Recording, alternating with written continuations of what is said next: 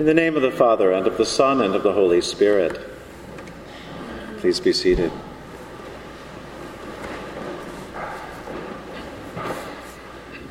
I should say what may be obvious, but our choice of that wonderful hymn, Wade in the Water, was made some time ago with no sense of a hurricane. It is not in any way intended to be in poor taste for those who are faced with torrential waters. We especially pray for the people of Haiti, the people of the coastal United States, and all those who have way too much water. The water in the hymn, of course, refers to the water in that first reading, that amazing story about Naaman, who was told to wade in the water and be healed. It's a story about healing, but it's a story also about thanksgiving. In some ways, that's especially appropriate for today. Tomorrow in our country is Columbus Day, but in Canada, it's Thanksgiving Day. Thanksgiving in Canada evidently involves turkey here and there, a double header of Canadian football, and a few parades. I don't think it's quite as much a to-do as we make it here. But it's a day, nonetheless, that was rooted in giving thanks for a good harvest. And so in a mostly post-agricultural culture, it's become a day for giving thanks for all of God's blessings, for everything we have experienced that comes as gift from God. And so our scriptures today allow us to perhaps celebrate with the Canadians and do a little Thanksgiving early. Way back in the 4th century, Ambrose of Milan said, "No duty is so urgent as that of returning thanks." No duty is so urgent as that of returning thanks. I love that phrase of returning thanks. We don't hear it all that often in a way. It almost suggests that thanks comes from somewhere else, that it's on loan to us. It visits us for a little while, and then we give it back, we release it. And so we don't hold on to it too tightly, but when it's time, we give thanks back to its source. In reality and in practice, we don't always return thanks, do we? For a variety of reasons. We forget, we misplace thanks, perhaps, or maybe even we squander it a little, or pretend it wasn't a gift to start with. Sometimes we're likely to think that we have deserved or earned something and won it fair and square, and so it's ours. We don't need to thank anyone. But no, all is a blessing, isn't it? All is a gift if we really think about it. That first reading from the Old Testament is a wonderful story about Naaman, this mighty military commander who had everything going for him, except he had a secret. He also had leprosy. Many of you, if you've spent any time in a church at all and heard these stories, whether Old or New Testament, about lepers, you recall that to have leprosy was a scary thing. One who came down with leprosy was proclaimed unclean and cast out, and one had to leave one's home and one's community and live in a special leper colony. It was a kind of quarantine which initially was intended to keep people healthy and keep the sick together so that they could get well, perhaps. But it quickly took on spiritual meaning as well. People thought that perhaps lepers got leprosy because they were unclean. And then perhaps began to think, well, maybe God doesn't like them so much too. Maybe they did something to offend God, and that's why they have leprosy. And so it got all confused in terms of being a bad disease, but then with a lot of theological baggage added on. If you understand what it was like in the early 1980s around AIDS and the fear around how one would contract AIDS and how AIDS was spread, and then loading onto that a lot of fear and ignorance and these assumptions by some that people who had AIDS deserved it or somehow brought it on themselves. Some of you are old enough to remember in the early 20th century a similar thing around polio. Why would polio be visited on one family and not another? Perhaps that family had done something wrong that no one knew. It's a way of human nature sometimes to add theological context to something that is purely physical. And so some of that had to have been going on with Naaman. Naaman must have been scared to death that he had leprosy and tried his best not to show it. He's a military man after all. No tears, no whining. And yet he did want healing. And he was willing to do anything to be healed. Well, almost anything.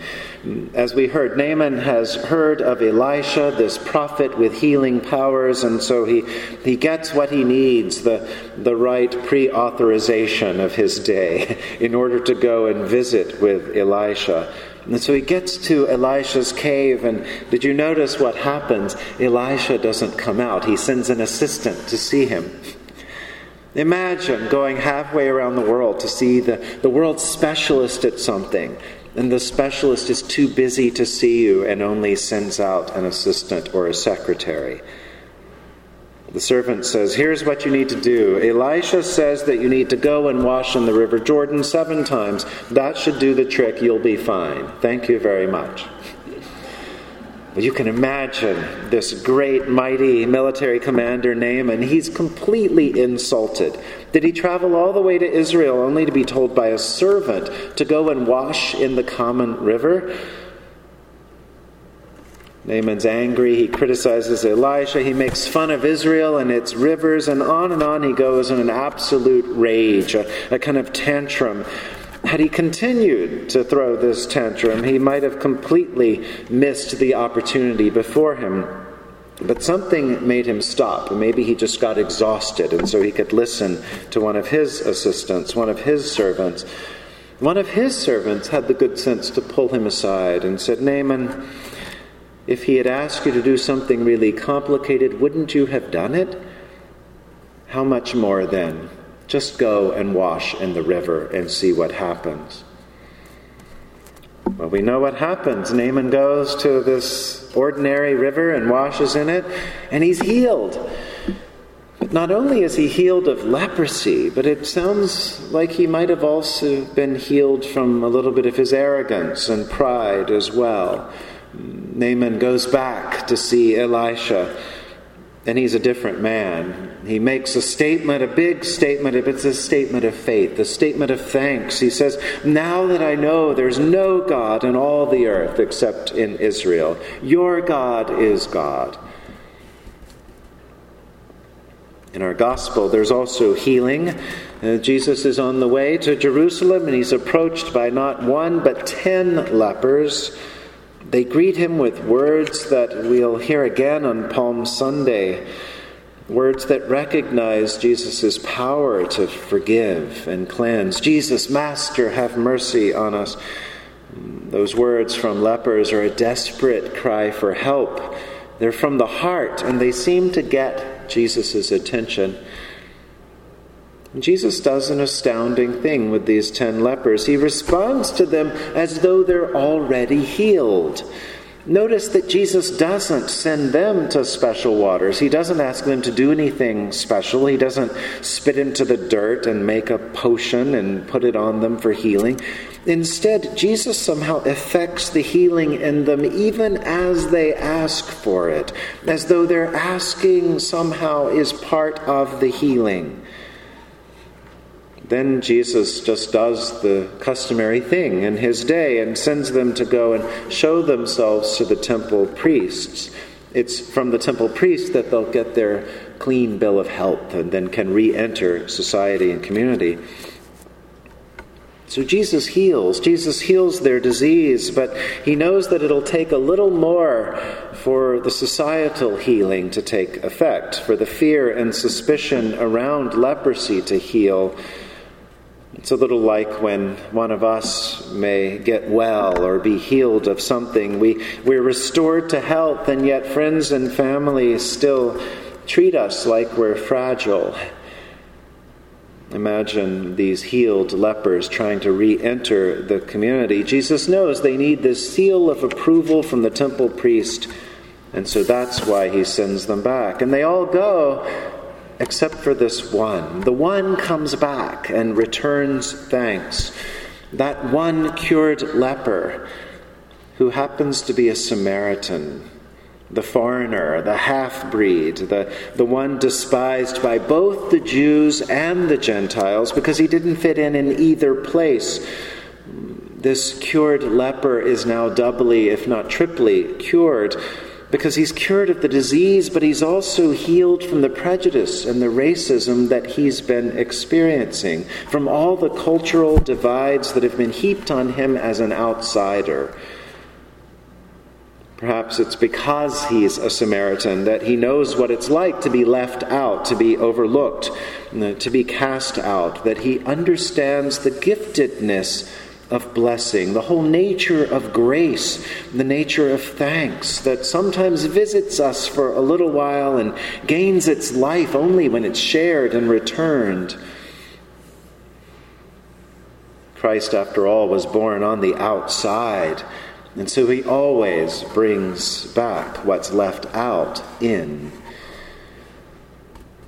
Today's gospel has been interpreted in numerous ways through the life of the church. Among the disciples in the very early church, there were huge concerns about who was welcome in this community of believers in Jesus.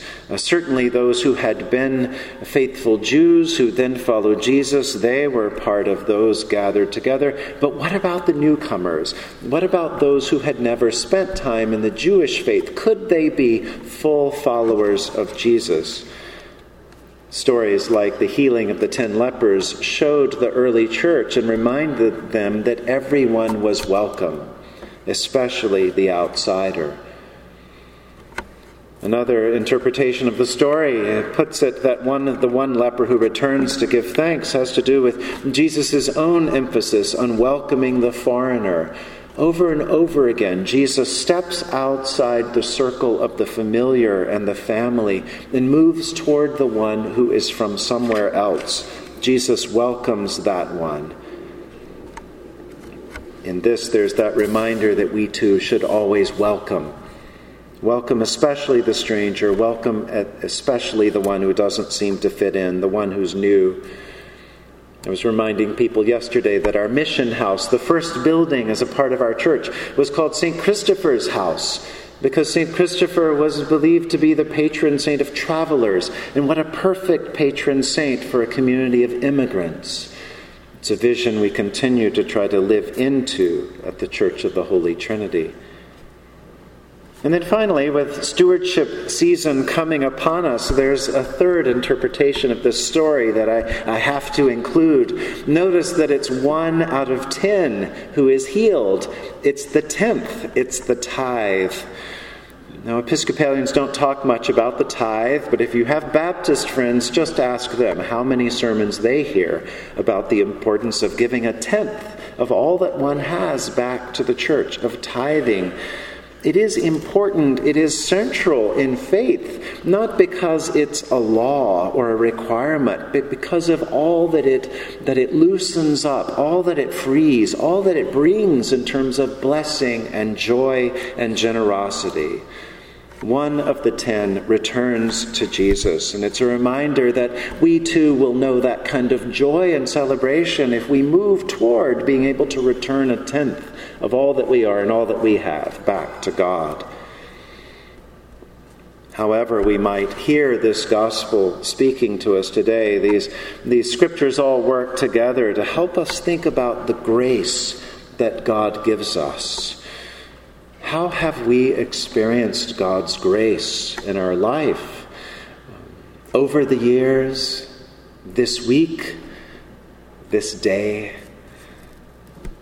what might it look like for us to return thanks to God, to return thanks and share it with other people? In the collect of the day, that prayer we began our worship with today, we've prayed that God's grace might always precede and follow us, making us continually given to good works.